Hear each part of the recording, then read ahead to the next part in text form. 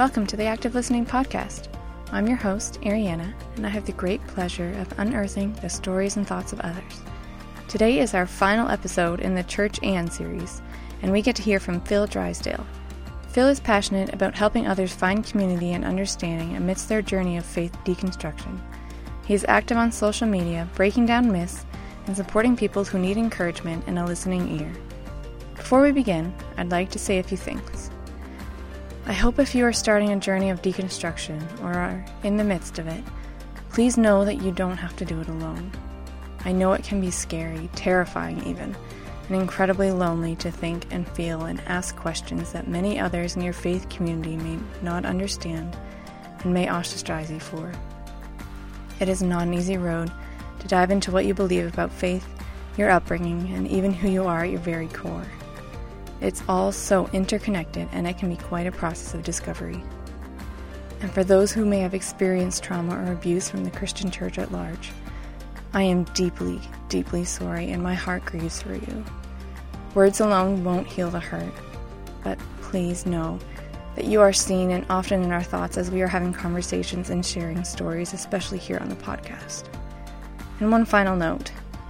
We may not always share the same viewpoints or opinions as our guests, but our desire is for people to feel safe to join us at the table and on this journey of life together.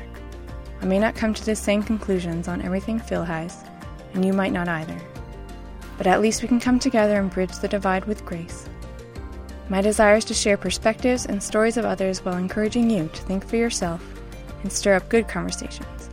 And while we're at it, may we continue to love well. So please, listen in on our final episode of the season as we talk about church and deconstruction. Welcome to the podcast, everybody. I'm your host, Ariana, and I have the great pleasure today of interviewing Phil Drysdale. For you who don't know who he may be, he currently resides in Sale, England with his wife, and he loves theology, although he's not a theologian. And he has his bachelor's degree in computer and network design and management, and also graduated from the Bethel School of Ministry. You're active on social media, and you write topics within Christianity, correct? Mm-hmm. Yeah, sometimes. And you also have a podcast called The Phil Drysdale Show. So, can you tell us a little bit more about yourself? What are some things happening in your world right now? Sure. Well, I mean, with COVID and stuff, not much is happening in my world right now, but very much just sitting in the house. For everybody. But yeah, no, so I used to travel and speak a lot in kind of Christian, mostly charismatic, evangelical kind of circles and you know, do a lot of church meetings, conferences and stuff like that. And in doing that, I came across loads of different people that were going through different pain points. We're realizing that they had problems within the church that the church wasn't able to answer. There wasn't a safe place to ask questions. And so obviously you ask the question of the random guy that's visiting. And so I personally had already kind of unraveled a lot of my faith and was just trying to kind of go into churches and help people take a few steps forward in certain directions I thought might be more healthy. And in doing all of that, I've kind of stumbled into finding myself help those that are in the process of a common expression for it would be deconstructing their faith. It's a very buzzword right now. And there's 110 different words that people use for this kind of process. But basically people that are going through a radical shift in their way of seeing the spiritual world, their spirituality, which can be very hard, very destabilizing, very scary, very exciting. A whole host of emotions go along with it. Totally, I've been there. I've done that. Oh, there you go. You know that it's it's a lot. It's a lot to go through, and it looks different for everyone. But there's definitely a lot of core similar themes that people go through. And so yeah, my life has kind of evolved into helping people on that journey, trying to give them a safe place to explore, to journey that out, to figure out where they're at. There's no requirement from me for it to look like anything. I really could not care less if you go from being a passionate evangelical Christian to an atheist, or if you go from an atheist to being a passionate Christian evangelical. That's irrelevant to me. The end goal is not something that I really focus on. It's literally what is the next best healthy step for people that are going through a difficult season, figuring out where they're at in their faith. And so, yeah, that's kind of what I'm about right now. Right, that's awesome. And so I guess this led you to start the Deconstruction Network, correct? Yeah, so one of the things that I discovered, I talk to hundreds of people every week, really. A lot of what I do is spending hours and hours a day talking with people online, helping them. It's usually the best way to help people is a very one-on-one practical approach.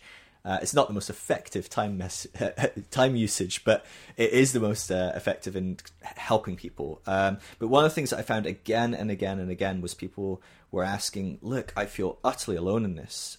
Is there anyone you know that's in Toronto, California, LA or London or, whatever, Cairo?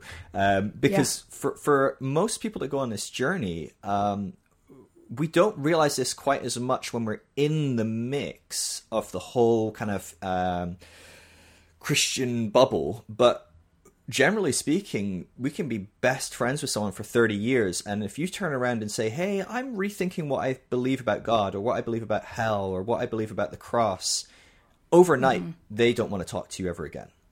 They need to draw some very clear boundaries. Now, not every relationship is like that by any means. There's a lot of very great, wonderful people that go alongside people on this journey and try and help. But even in that can be a very unhelpful process. It can be very controlling, trying to get people back into believing the way that they want you to believe. Christianity has become very much for the majority in Western Protestant Christianity has become a religion about right beliefs. And so there's a list of right beliefs, and if you disagree, well, you end up in another denomination, hopefully. And if you disagree too much, you're not even allowed there. You're out. Yeah. And so people find themselves, kicked out of their communities, their churches. It's very lonely, very painful. They lose friends. Often they lose family. I talk to a lot of people that completely are disconnected from their family. The family will not talk to them anymore. They're done. They're just written off. Yeah. And I mean, it talks about the depth to which we kind of link a lot of things to these beliefs. I mean, this is a really important belief if you're willing to never talk to your son or never talk to your brother again, I know, and so it's crazy. That was the heart behind the Deconstruction Network, was I was seeing so many people really feeling like they do this on their own. The people that end up leaving these churches, a lot of people that leave the church do not leave by choice. They leave by a decision of those within the church. It's right. The right boot of fellowship, a lot of people call it. And what happens is you're seeing thousands and thousands of people. So in the US, the data in the US is the best data we have on things like this. But in the US, we have 2,700 people leave the church, the institutional church, every day. Every day? Yeah, that's over 3 million a year are leaving the church right now. Wow. And that's not from one church to another church. That's people that decide, I'm done with church, I'm not doing it anymore. And so you are talking a mass exodus. And so I can guarantee anyone that messages me saying, I feel alone, I wish there was someone I could be processed with, I wish there was someone like me, I guarantee there's probably 2 of them on his street, Yeah. But you don't know, like when you leave a Baptist church because you no longer associate with the Baptist because you're charismatic maybe, well, you go to a charismatic church, you know where to go. You know where to find people like you. But when you think, I'm kind of done with this whole institution of church, or maybe you've been kicked out of the institution of church, where do you go? There's not a, get together and have a no church, Yeah. And so it can be very lonely. It's very hard to meet people. And so my heart was, if I just put a map on the internet and people can just put a dot where they are, and then you search, I'm in LA, click, and it goes, oh, there's 40 people in LA. I can just send them a message and say, hey, do you want to get coffee sometime, or do you want to chat online a bit and see if we click, and then maybe go for dinner, or just to try and meet someone in person, because there's so many Facebook groups and things like that on the internet that are barely holding this group of people together. It's very, very hard to be doing this on such a lonely in such a lonely place of mind. But these groups are like a lifeblood to people, but there's nothing, I'm sitting on a Facebook group a couple of times a day and chatting with people is not the same as, laughing to your belly aches at a pub with a friend or crying on their shoulder because, you're struggling. Like, that's a very different experience. Everyone that's in the midst of COVID right now can testify to this, because they've started to realize what it is to turn all their friendships and their relationships into an online relationship. It's not the same. Yeah. And that's with people you know.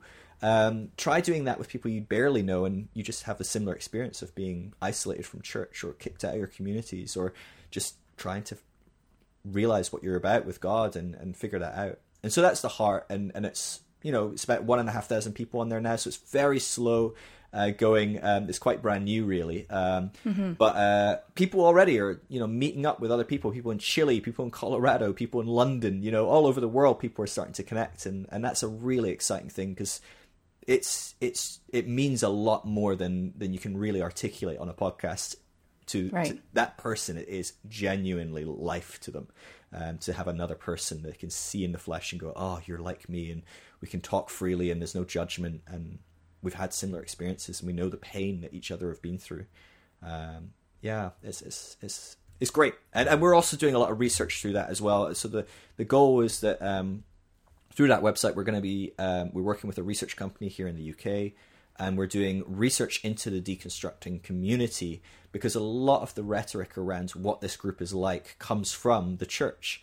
And so you go type deconstruction into the internet, you know, you'll get a good Charisma magazine or Relevant magazine article or something like that, and it's full of pastors telling you what deconstructing Christians are like, and it's just it's bull. It's absolute nonsense. Most of it, it's they weren't passionate enough. Well, that's not true, actually. That generally speaking, when you look at people that have deconstructed, they are much more likely to have been heavily involved in their church than the average person in a church. My hands up, I was one of them. Yeah, it's almost always, it's someone that is much more passionate and driven in pursuing God, in finding out what God is like, in having a relationship with God. Those people are much more likely to deconstruct than someone, and it makes sense, than someone just kind of going to church on Sunday, quite happy to sing a few songs and then go home and not think too much. Because the process of deconstruction generally comes from thinking too much. Yeah, right. And so it is the passionate people that go through this. So the lies that are spread about this group as well, and I don't think it's an intentional smear campaign or anything. I think it's just ignorance. And so our heart to create data is to hopefully change the narrative, give a voice to those who don't feel they have a voice. Sorry, that was a big long ramble about what I'm doing, but that's what I'm doing. That's great. You actually answered several of my questions in your ramble, so that's perfect.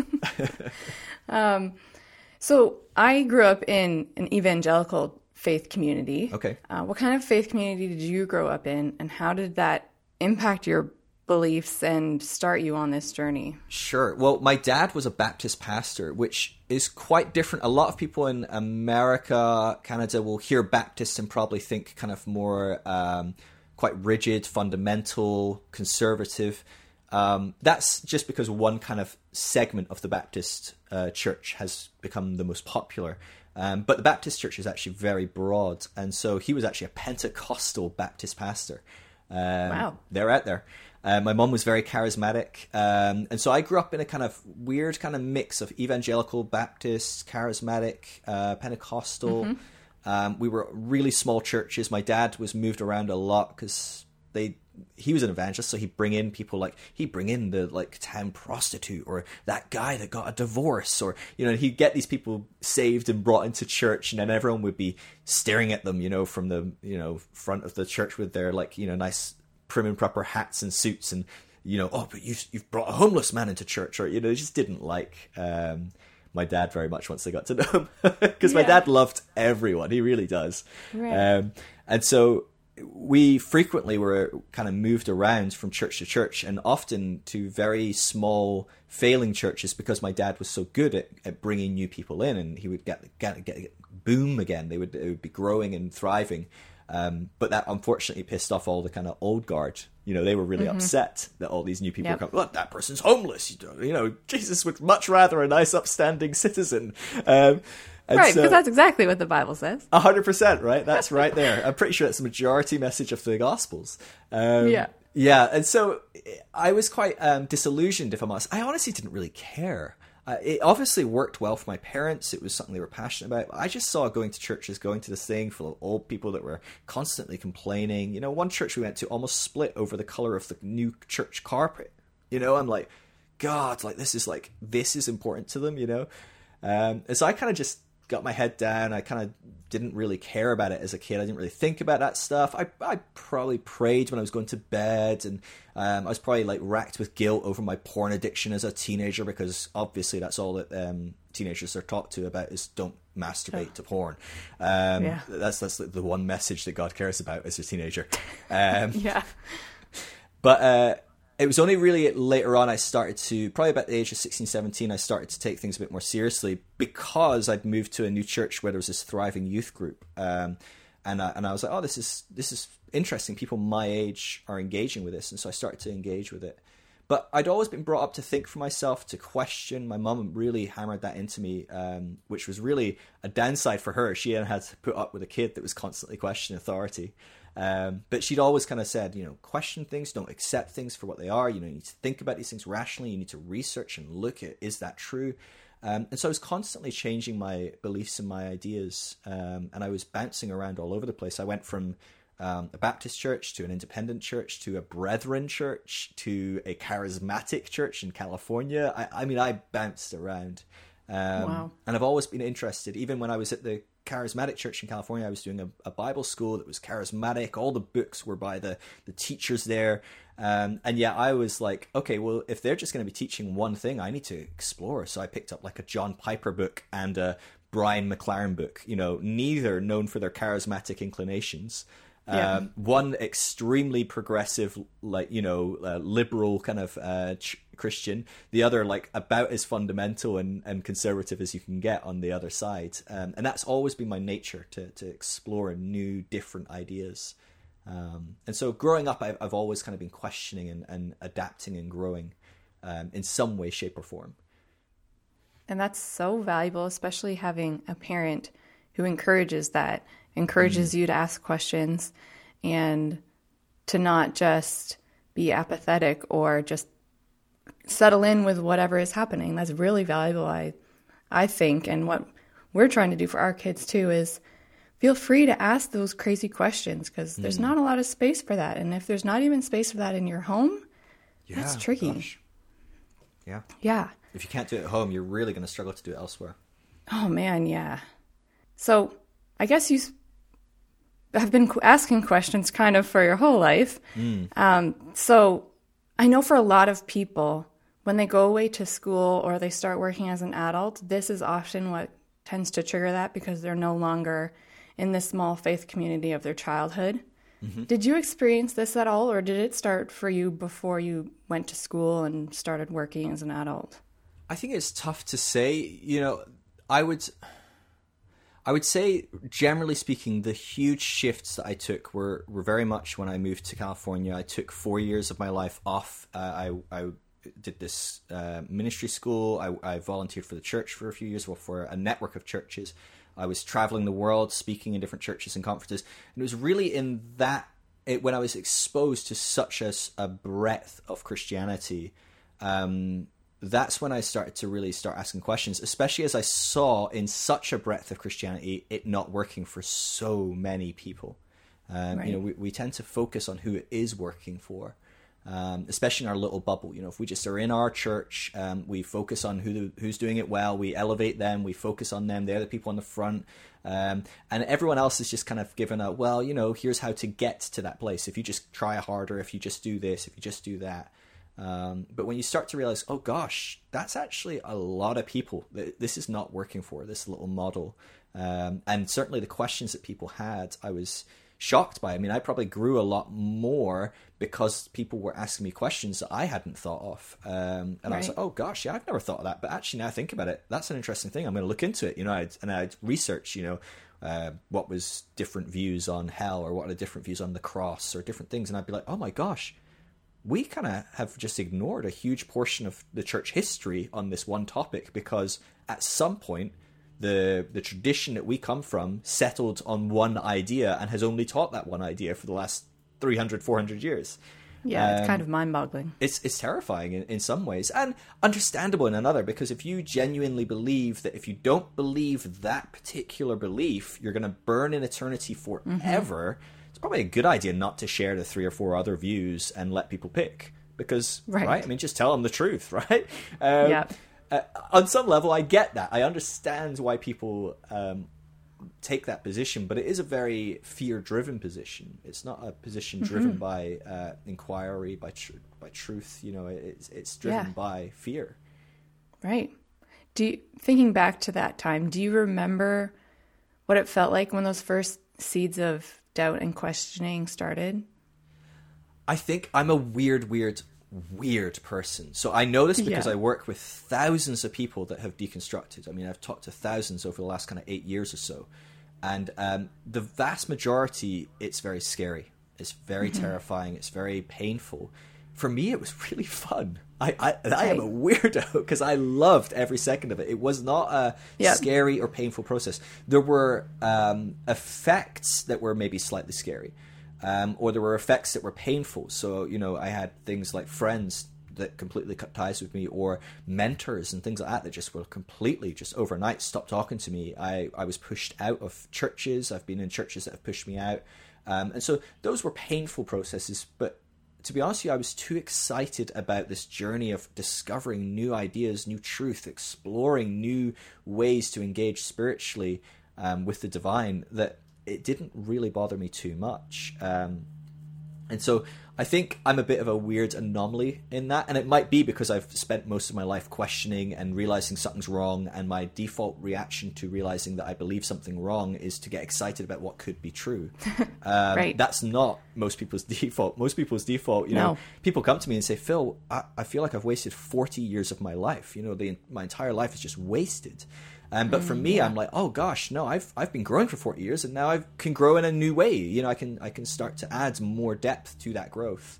I don't see as anything as wasted. And so I think it's just a different perspective that maybe helps me. I also have a condition called alexithymia, which means that I don't know my emotions. And so when I feel happy, when I feel sad, I don't know that I feel happy or sad. Wow. It's only I wonder if my husband has that. It's more popular. It's more common than people think. About 10% of the population are affected by it, and then within that, it's a very broad spectrum. You know, so a lot of people have it in that spectrum. I'm somewhere in there as well. Maybe your husband is, but it's very common for people not to be aware. But what it means is often I'm not very aware of the pain and the hurt that sometimes this can cause, because by the time I actually look back and go, oh gosh, that was a really painful process for me, I'm fine. I've kind of dealt with it, if that makes sense, which is kind of nice. And also it's a nightmare as well, because I can be irritable or annoying, or, you know, my wife will be like, why are you so upset today? And I'm like, am I? I didn't realize I was upset. But that can make part of the process of my personal deconstruction has been not that's quite been as a painful unique for aspect. Yeah, maybe so. Or at least I wasn't aware it was so painful. Right. Yeah, and I think that actually is very similar to what my husband's journey was with deconstruction, because we kind of did it together, but I am much more of an emotional feeling type of person than he is. Sure. And so this was all a very exciting journey for him. And learning new things, that whole aspect of life is his MO constantly, all the time. He's always learning. Yeah. And I've only just recently started to become more like that because of being married to him and seeing how much he values that and how helpful it actually is to learn.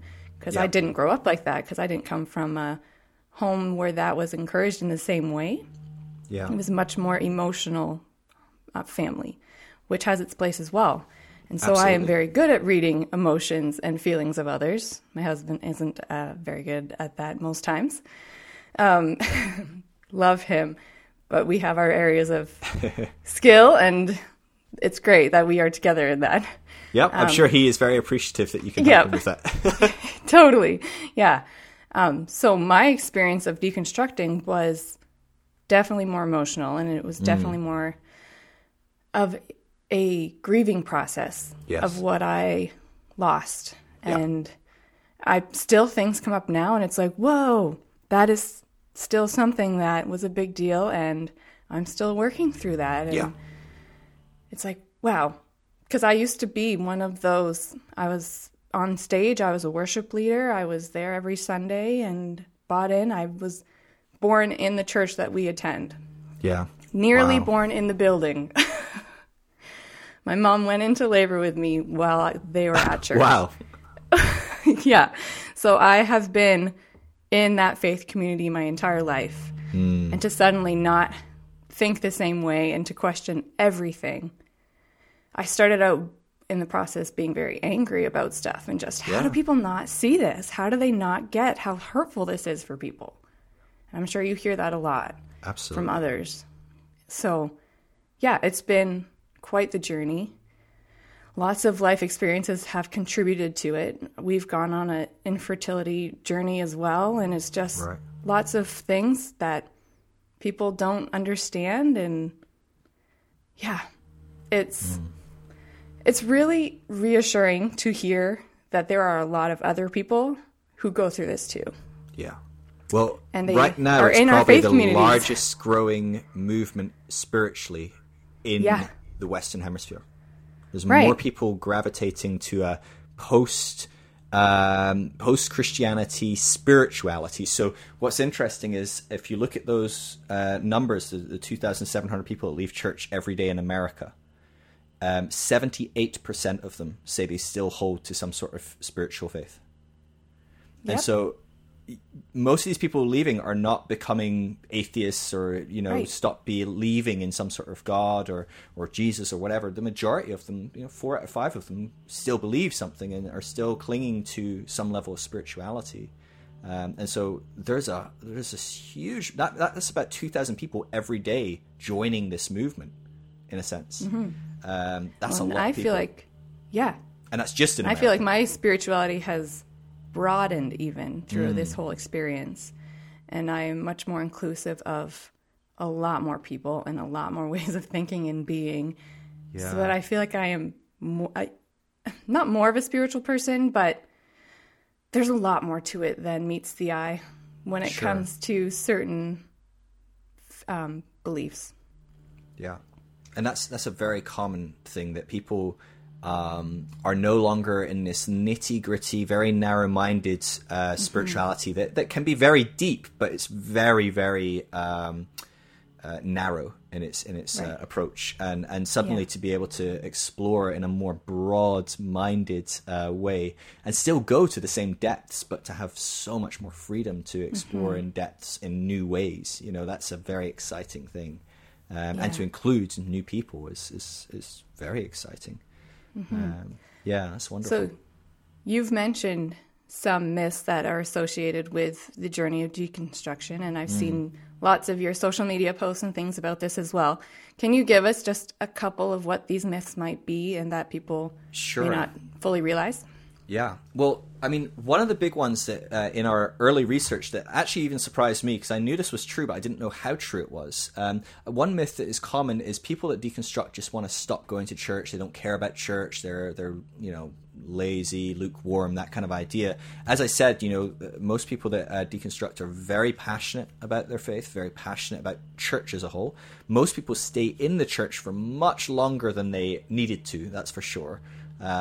Usually to the point of being asked to leave in some way, shape, or form. But what's interesting is about 34% of people that deconstruct their faith, so change their faith, still remain in churches. And so this group is not to be conflated with the de-churched movement, which is a label that a lot of academics give to people that leave church. Because a lot of people, they don't leave church. They still remain in church. They have just deconstructed their faith. It's their faith has radically altered, but on some level, they manage to stay in church. It might be that they find a progressive church nearby that's liberal and open enough that they can kind of get along there. Although a lot of progressive churches are very fundamental. It's very important that people don't just mix those two worlds as well, because most progressive churches are still very fundamental in a lot of their beliefs. And that's not a big marker of deconstruction. But that's a big one, a really big one. A lot of people talk about people that deconstruct aren't educated enough. Maybe they just haven't had it explained to them well enough. And I think that's, again, proven again and again wrong. Most people that have deconstructed are usually more educated in most of these areas. Now, not always. I'm sure you could get someone that's been through a PhD program in a certain area that probably knows more than most people that deconstruct in that area. But people that deconstruct are passionately seeking and searching in their faith to try and see if, and most of them want to hold on to their faith as well. Very few want to lose their faith. You talk about grief, but losing your community, your family, your friends, that's very painful and a grieving process. But losing your relationship to God, losing your concepts of eternal security, these are massive existential crises that no one chooses to seek out. Right, no. And so that's a big one as well. Most people say, oh, well, people are just choosing to deconstruct. That's very rare that someone chooses to deconstruct. Most people are dragged kicking and screaming. They have accidentally fallen off a cliff as they were seeking after God and trying to find out more about God, trying to seek a more spiritually authentic, true way of living. And somehow they fell off a cliff. Right. This conversation we're having right now could very well be that cliff for somebody. And maybe it is. It's very often that we look down and we see a thread on a rug and we go, oh, look at that thread, and we start pulling it, and before long we're holding this big bundle of thread and we're not standing on anything anymore. And that really is what deconstruction is like for some people, and they're left with this huge ball of thread going, well, do I try and weave this back into something, or do I just throw it away and find something else to stand on? What do I do? And so it's a very uncertain process. It's not a process of certainty, but that has always been a deeply wonderful component of faith in spirituality for most people. One of the dangers when we turned the Christian religion into a religion of believing the right thing, what we did was we demonized doubt and we glorified certainty. And so doubt became a spiritual sin, and certainty became a mark of holiness. The more certain you were, the more holy you were, and the less you doubted, the more holy you were. But really, that's not true at all. Doubt is a very key component to growing in faith. Faith, the word faith in the Bible, this Greek word pistis, it just literally means to trust. It's a much better translation actually to say trust than faith. Faith has become so warped in our English use that's just, when you read that in the Bible or early text, if you read the word faith, if you change it for trust, you'll get a better idea of what it means, because we've associated faith with now an intellectual assent. But it's really to just trust, and to trust you need to, sometimes you're not certain, That's the component in trust, is you have to trust someone and you're not sure. You're not. And that's a very key component in having faith, is to trust. And to be honest with you, another component of trusting, if you're going to grow in your trust, if you're going to grow and experience new beliefs and stronger beliefs, you have to be open to being wrong. And until you have some level of doubt, you can't let go of what you already believe. And so what happens is, those that have made certainty the mark of holiness, is what they've done is they've disabled themselves from growing, because they're not allowed to question what they believe already, which is a fundamental component in growing in any area of life. Any area of life, if you want to grow, you have to question what you believe. You'll never grow into new things if you don't question what you already believe. And questioning is never a bad thing, right? You question something, either you look at it and explore it and you realize, oh, I'm right, and then you just know you're right, and you've got more of a strong argument, more clearly how to answer different questions that will be thrown at you, or you realize you're wrong, and that's a much better position to be in as well, because now you don't believe something that's wrong. There's no downside to questioning. It's a very bizarre thing to demonize questioning and demonize doubt.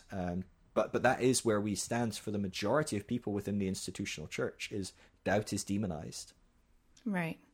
Well, and because it's so connected to who we are as people, our faith is so connected to that. Yeah. It's like, if I have to look at that, then I have to look at myself as a person and how I fit into this world. And then that is an existential crisis for people that they are not always ready for. And it is an existential crisis, and you cannot overstate how painful, scary, traumatizing it can be. A lot of people who go through this come out the other side with religious trauma. It's it's a fairly new concept. It's still not made its way into the official diagnoses. But it's a big conversation within the world of psychology right now, is RTS, religious trauma syndrome, being a diagnosis within complex PTSD.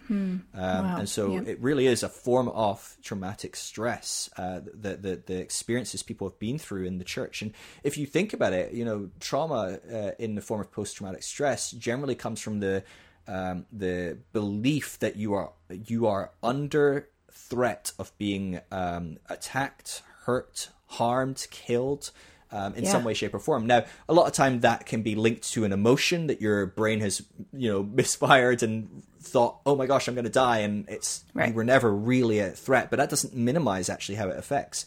But when you look at religious trauma, it really makes sense. Well, if trauma comes from a fear that you are under threat of injury, harm, or being killed, what greater threat is there that you will be burned alive for eternity if you're wrong in any area? Oh my goodness! Yeah. I talked to people that I talked to someone recently, and they were messaging me, and they were like, "Phil, I haven't believed in an eternal conscious torment form of hell for about 10 years. They believe in a different variation of hell. There's a few different beliefs about hell that are options within Christianity, and they've let go of the idea that God will burn a huge portion of the population for eternity. They say, I've not believed that for 10 years, and yet frequently, probably at least 3 or 4 times a month, I wake up in a cold sweat because I have been having night terrors that I was wrong about it, and that God has sent me to hell. And they go, and I wake up, and it takes me a little while, but then I go, well, I don't even believe in this. But that's the level of trauma that is embedded in people when we have come out of some of these toxic concepts. I would personally believe that that's a toxic picture of God and spirituality. I know many of your listeners probably disagree, and that's okay. It's a debate. There is a discussion about that. That's what this is for, to have that discussion. Absolutely. And I'm happy to have that discussion with anyone, and I'm happy to share resources that educate in different areas and different perspectives. But for me, the fruit that is shown there is very clear. It leads to very traumatic lives and lives harrowed with trauma. And so, it's not a small undertaking. And when you are initially going through that process, when you start to unravel and you start to question, you start to go, I'm not sure what I believe anymore. You're still sitting there thinking, but that's not okay. Like, I mean, I have had it hammered into me my entire life in the church that I need to be a Christian. Non-Christians, I know how it ends, and it doesn't go well for the people that aren't in. The people that aren't Christians, I don't want to be one of them. That's scary. And so you're left in this kind of place of going, well, I'm not going to... Most people don't throw out their entire Christianity. A lot of people deconstruct and stay within a Christian construct in some way, shape, or form. But they change a lot of their beliefs enough that what they grew up in as Christianity would consider them to be out, would consider them to be heretical, would consider them not to be a Christian anymore. That's not the right perspective on Jesus. That's not the right perspective of the gospel. And so they still have that voice in the back of their head from 10, 20, 30 years of hearing this is the right belief. And the people that don't have that right belief, they're in trouble. Yeah. And that's scary. And I've seen this a lot I've seen that a lot with people in my world.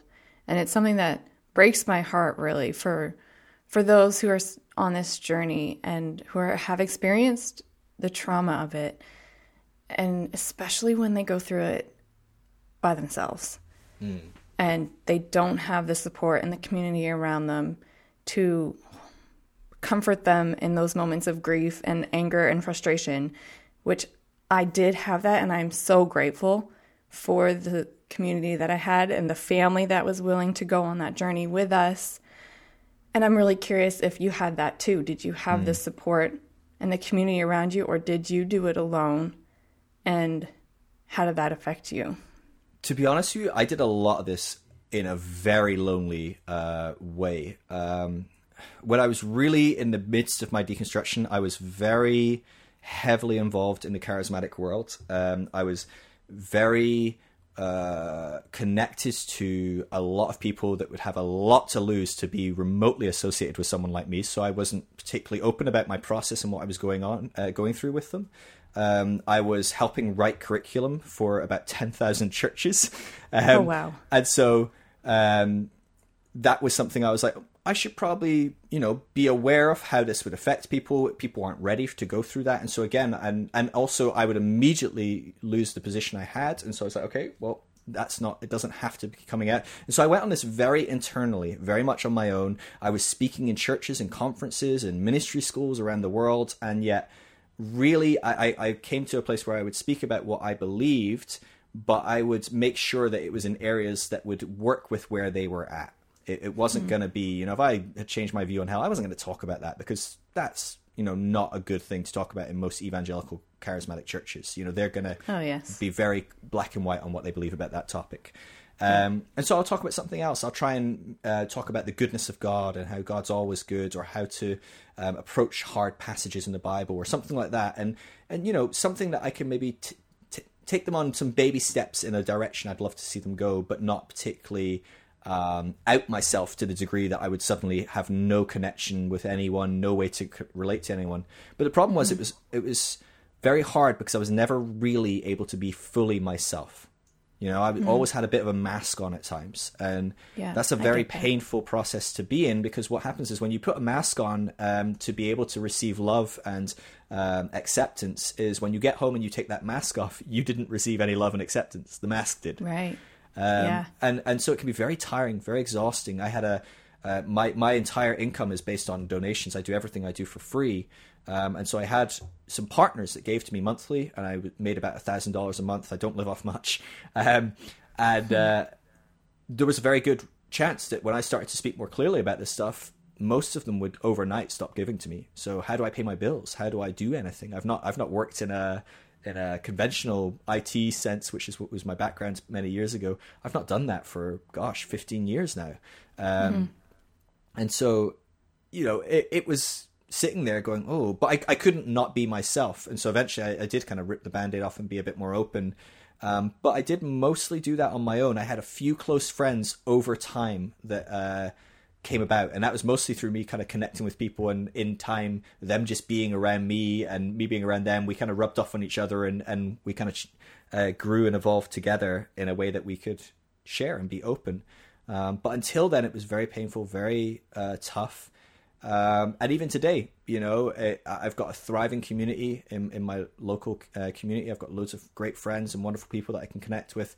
But the churches that I've been involved with locally are not in the same place, and it's not helpful for me to be around. They're just in a very different place, and I'd love to hang out with them, but we just believe very differently, and so it's not very helpful. And so I've had to disconnect myself from a lot of people that I really love and really would love to have in my life. And so it has been hard to disconnect and to go through that process. But I have been very lucky in creating a bit of a community here that I do connect with. My family are in very different places from each other and myself, but they're all, I don't know if it's the way we brought up, the way, my mom and dad brought us up, but we just kind of are cool with where people are at. It's okay. It's not a big deal. We probably think each other are crazy or whatever, but that's fine. Like, it's just not a big deal at all.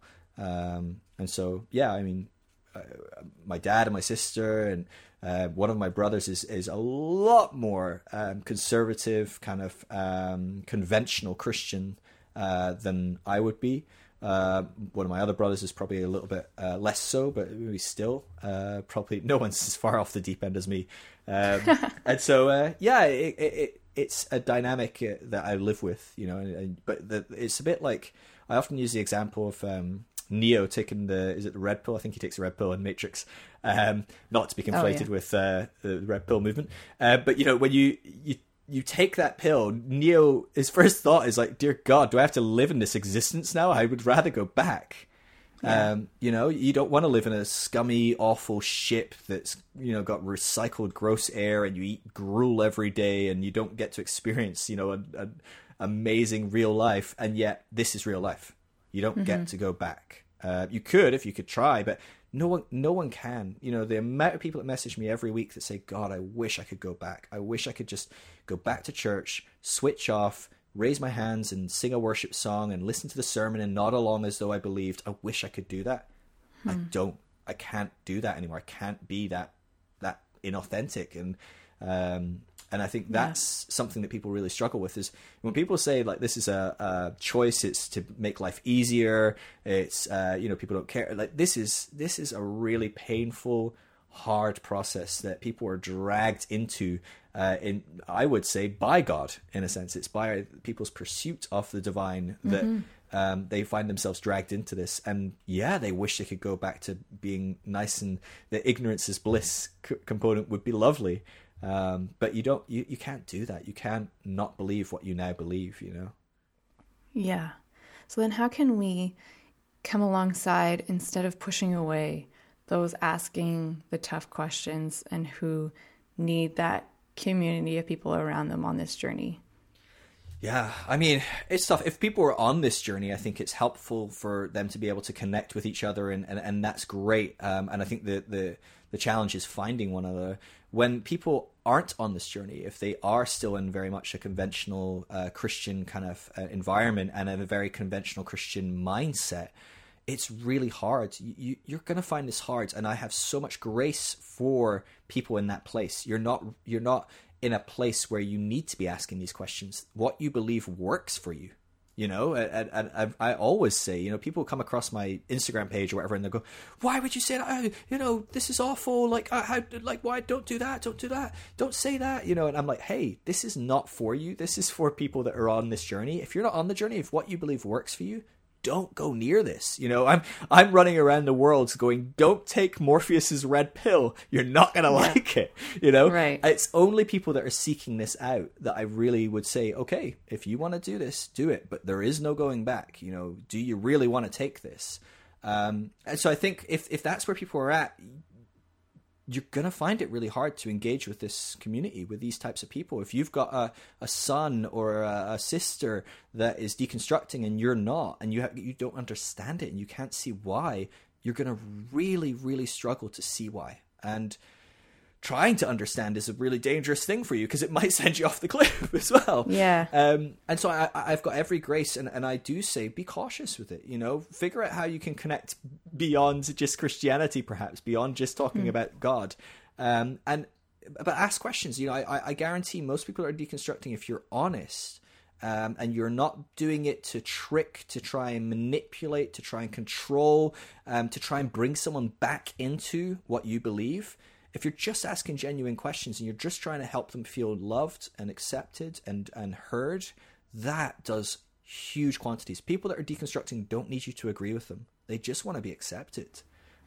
Generally speaking, maybe some would really like an agreement here or there, but you don't have to agree with them. But I would encourage you not to try and change them. The danger is, what most people try and do is they try and bring them back to Christianity as they know it, when this person's left that. They know what you're saying inside and out. They lived that for 10, 20, 30 years.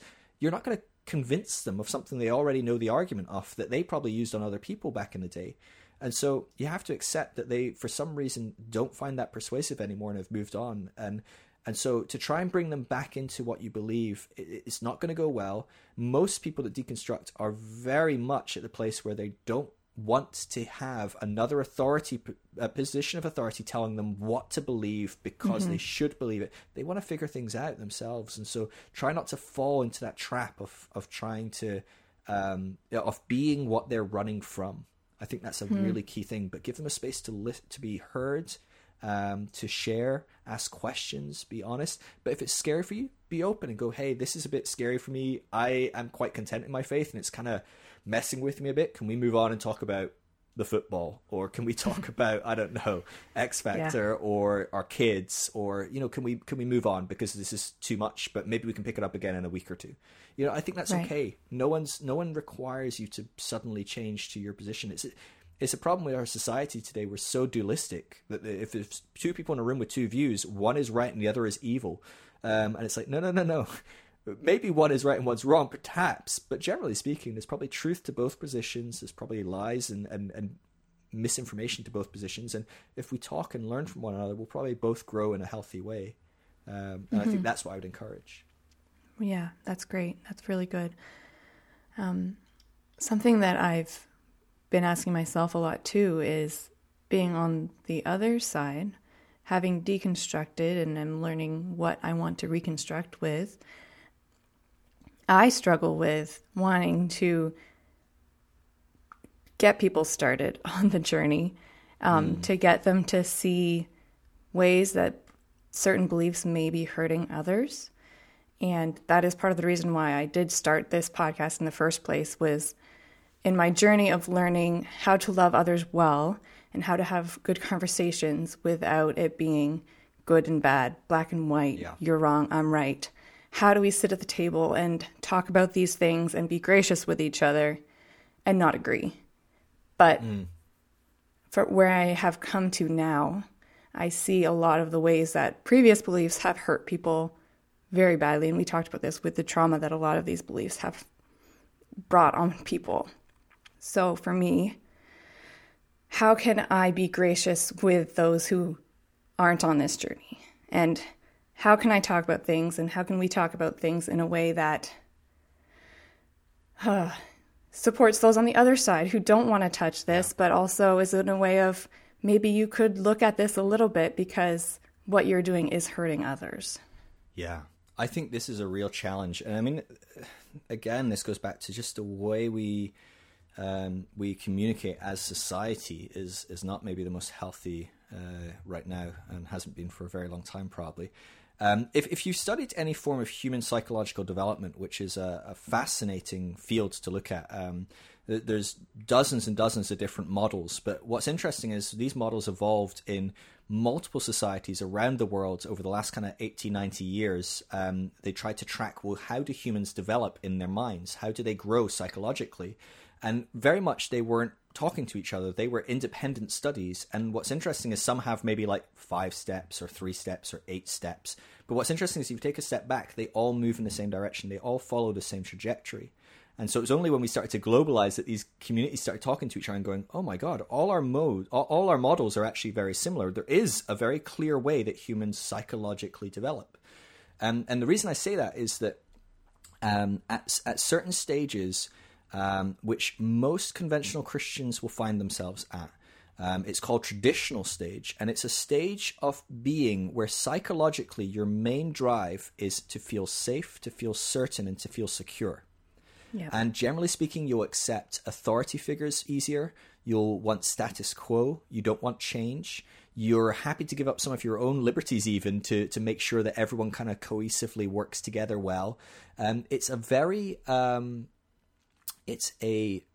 very common position that most people that find themselves in the conventional church will be in. And so it's really important that as someone that's deconstructed, typically you've moved on to the next stage, which is stage modern, it's often called, which values reason, its own self ability to regulate and to reason and to come to logical conclusions. And so it lets go of a lot of authority positions. It lets go of well, someone said the Bible's the authority. Okay, yeah, maybe, but who said that, and why, and what Bible, and which verses, and why is that verses, and how did the Bible come about anyway? And so they start questioning things first, and then they go, okay, I'll give that some authority, but they come to that conclusion. And so what you'll find is most people that are deconstructing are in that next stage. Now, what they fail to remember is that just before they changed, they were in stage traditional, and they really valued feeling safe and certain and secure.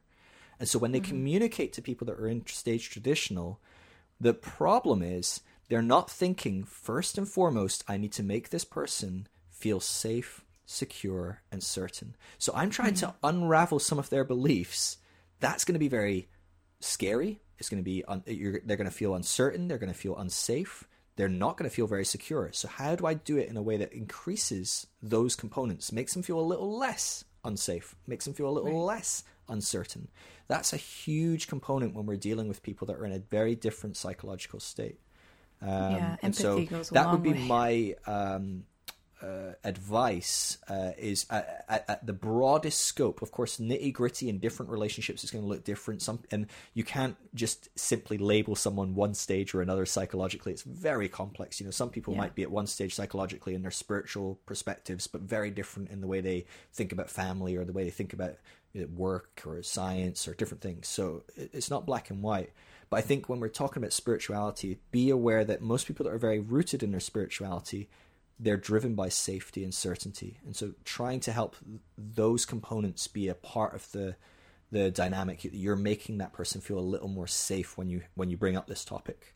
And that's a hard thing to do. I'm not saying it's easy, but it makes it easier if you can figure out ways to do that.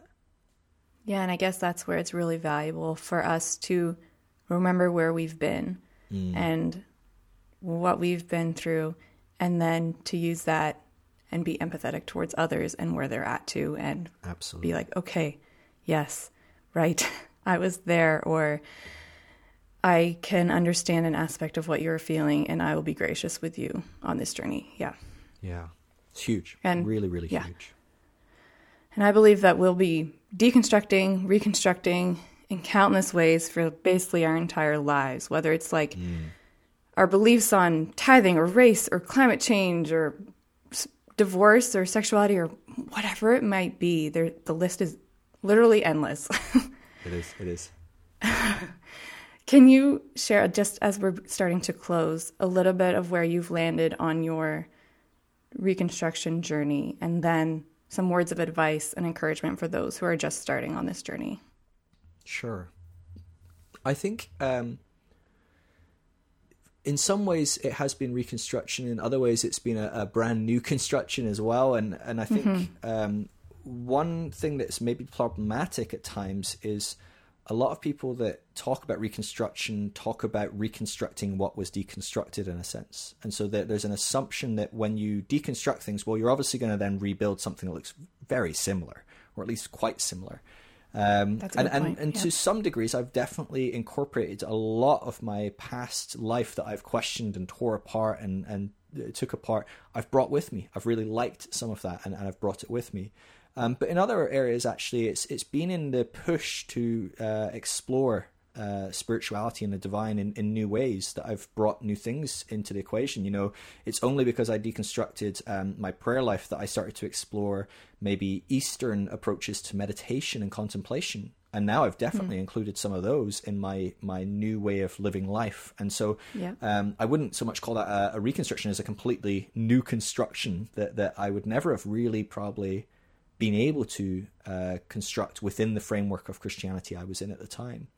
And so I think it's a weird quasi mix of everything and everything. Honestly, it's a fascinating mix of what I believe and how I believe it. And I'm very, very hesitant to tell people what I believe, because I genuinely believe that for most people, what works for them will be quite unique. I really do think that the divine, that God meets us where we are. It's why some people love worship music and other people can sit and pray for 10 hours, and other people want to listen to sermons all day, and other people want to, go to the Sunday school with the kids and look after the kids and connect with, and they feel they connect with God when they're helping the kids. We're all very unique and different. And so for me, I'm very slow to give a prescriptive, this was my reconstruction, this is what maybe yours might look like or should look like. Because I do think it looks very unique for different people. And for some people, some stuff just doesn't make sense. And that's okay. It's okay. And what makes sense to me might make no sense to other people. That's very common because I'm a weird person.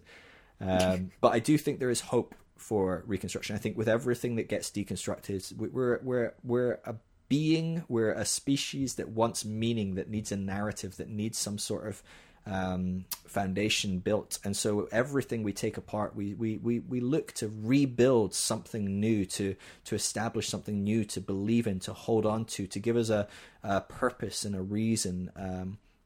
And so you'll find that even most atheists feel they have purpose and reason. And so that's a component within humanity that we rebuild and we develop that. And so I think people that are going through deconstruction, people that are lonely, feeling a lot of grief, a lot of uncertainty, it's okay. It really is okay. I can say that with great confidence, having worked with thousands of people. It is okay. It's not easy and it's not necessarily fun, but it is okay. What you're doing is not some weird anomaly. You're not alone. It does get easier. It does get better. will probably happen again and again. Like you said, you'll probably go through cycles, or every time you think, oh, I've arrived, I figured out what I believe and how I believe, something happens, a big Black Lives Matter movement starts, and you go, oh crap, exactly. What do I believe about race, and how does that interwoven into my spirituality and my faith tradition? Oh man, I'm gonna have to start taking this apart and reconstructing. And so you're going to go through cycles and new things, but it does get easier. And I would say, if you want to talk, I am here. Like I love chatting with people. I love connecting with people. Send me a message on Instagram, chat with me. I would love to help. It's what I do full time. It's all I do with my time, apart from hang out with my wife and my friends. I just chat with people and help people, and try and get resources out there. And so you don't have to be alone. I'm really happy to chat and to process with you. And the Deconstruction Network that we mentioned earlier is a great place to go and see if there's some people in your area. It's still very new, but at least there'll be one person in your area if you join, and the next person that looks in your area will find you. And so that's a great resource as well. But yeah. Wow. Well, thank you so much, Phil, for joining me today and sharing your heart and your journey. For those on this crazy ride of deconstruction, thank you very much. Yeah, of course. Hearing about Phil's deconstruction experience and remembering my own was a good reminder to be gracious and open to the journey of others. This is why we started the Active Listening podcast to begin with, to share our stories and our struggles. No two stories are exactly the same, and there is so much we can learn from each other. If you'd like to hear more about what Phil has to say on this topic, please check out his podcast, Phil Drysdale Show. You can also visit the show notes to find a link to his website and social media, in addition to the Deconstructionist Network and survey. If you have any questions or comments on this episode, need further clarification on anything you've heard, or you'd like support on your journey of deconstruction, please don't hesitate to reach out or contact us at activelistening.life@gmail.com. You can also find us on Instagram and Twitter. Additionally, reviews on iTunes are always welcome. Thanks for listening, and please join us for the next season.